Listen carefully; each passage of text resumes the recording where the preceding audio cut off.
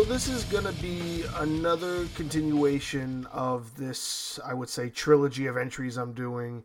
And the only reason I'm doing them separately is because I feel each of these films kind of deserves their own separate talking point. So for entry 42, I have another, obviously, Nicolas Cage film I want to talk about.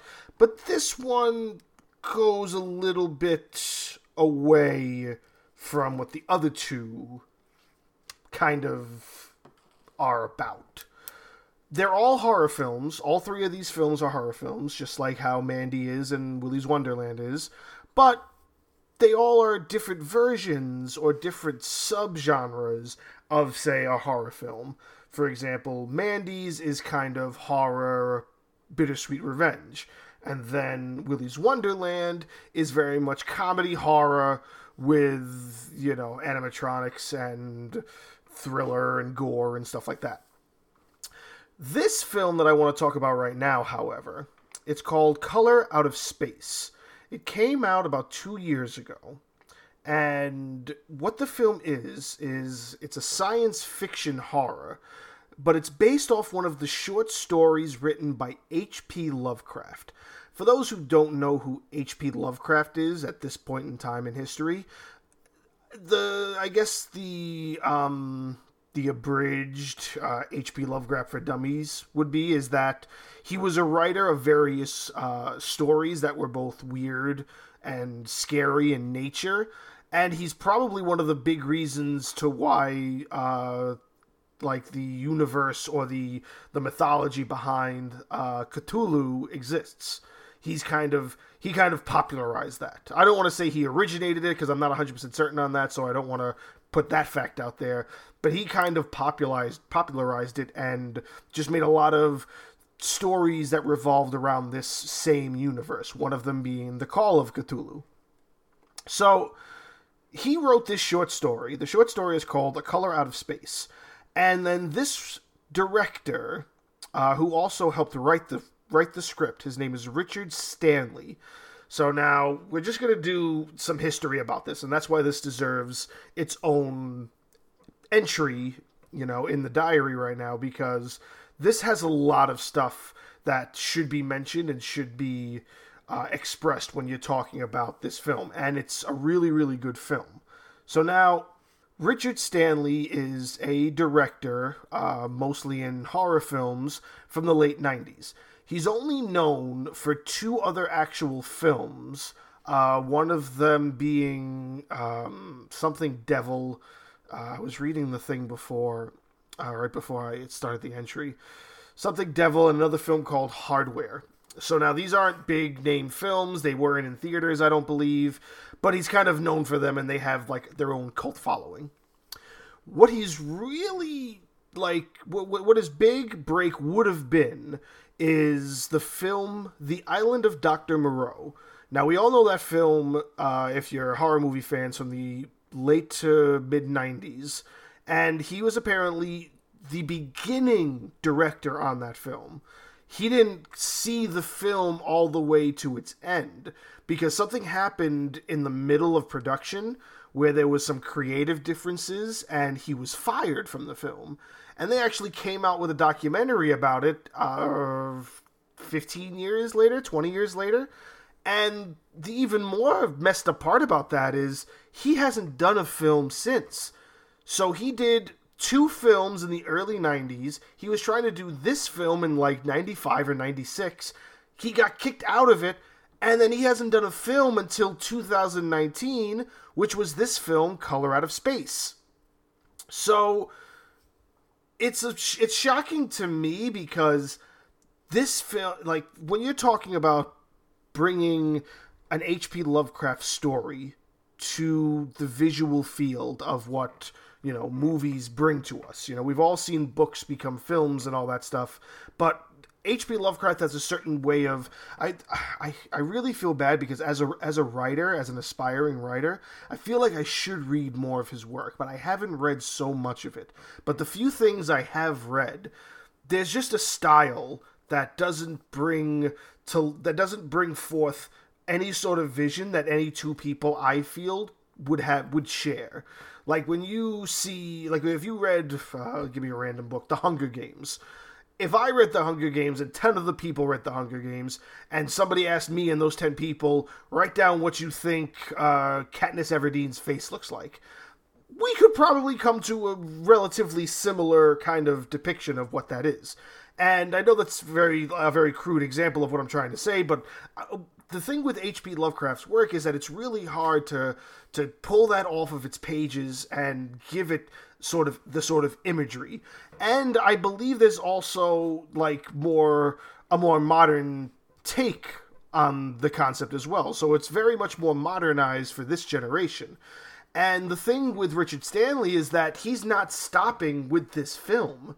So if you have seen this film and you enjoyed this film as much as I did, be prepared, because apparently the director has a trilogy planned. He wants to do a trilogy of Lovecraft-orientated adaptations. And I think the next one... Hold on, I think I still have the webpage pulled up. This is Stanley's only feature film since the firing from the island of Dr. Moreau. According to Stanley, it is the first film in a trilogy of Lovecraft adaptations, which he hopes to continue with the adaptation of the Dunwich Horror. I believe that is one I've read. And that's going to be the second one. And it doesn't say anything about what the third one is, or what the third one could be. So now, one of the things that makes it hard for me to say that we're going to get that, and I do hope we do, because... this is... holy shit. Something else I'm just reading here.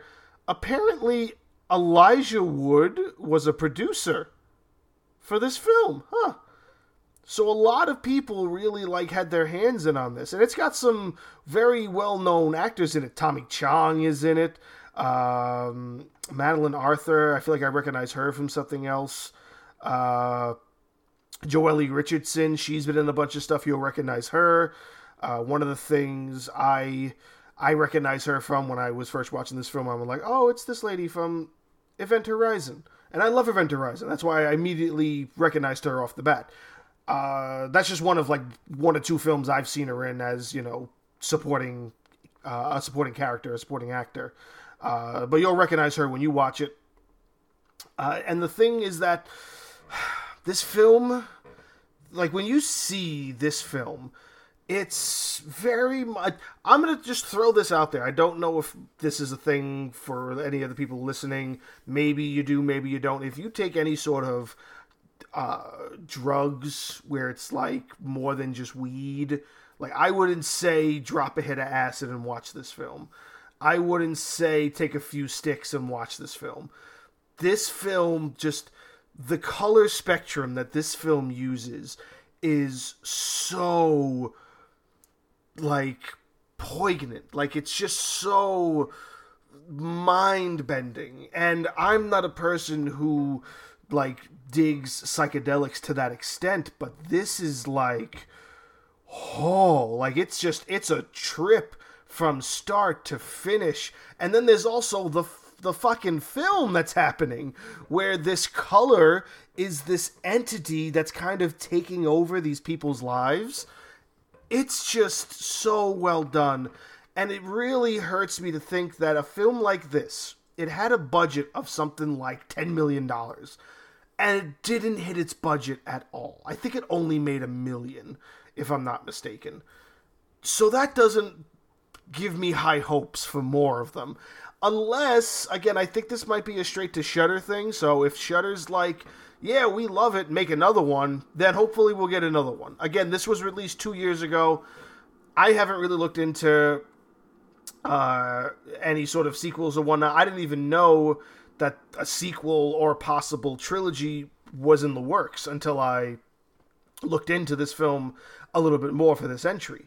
But what I will say is, if you are a person who appreciates H.P. Lovecraft's work, if you appreciate a film that just kind of gives you this really crazy cinematic journey, if that's something that would entice you, this is totally worth sitting through. From start to finish, Nothing is out of place. Everything fits, and everything is it just gets creepier, and it just gets more colorful, and it just leaves you really like glued to the screen, trying to like wonder what else is gonna not only like happen, but also happen to this poor fucking family that is dealing with all of this. And the ending is out of this world, and the color spectrum used, and the soundtrack. Oh my goodness, the soundtrack is phenomenal. That soundtrack attached to that like cinematic, colorful array of just how the colors twist and turn on the screen with the rhythm and the undertone of what the music and the composer did with that soundtrack.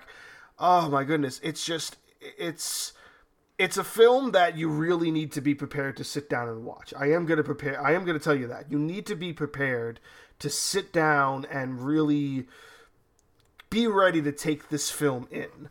And if you're prepared for something like that, and if you're looking for something like that, if you're looking for this film that would just engulf you with just its, not even the story, but just its visuals and its use of the sound, and how the sound and the colors just kind of fill even the room you're watching it in. Like if you got a big enough TV, like I watch it in my living room on like a 65-inch TV, you watch it in the dark, that color engulfs your room. And if you got a good sound system, the sound just like ekes into you as you're watching it all. It's just so well done. And it's upsetting that this guy Richard Stanley didn't get to do anything up until this point. He probably had his heart broken after he was fired from the island of Dr. Moreau, and just seeing what he was able to do with something like this, I have so much hopes, and I think there's so much potential, not even just for the film or making more films based on Lovecraftian stories, but also just for this director. And I hope he gets what he wants, and that is to make his trilogy.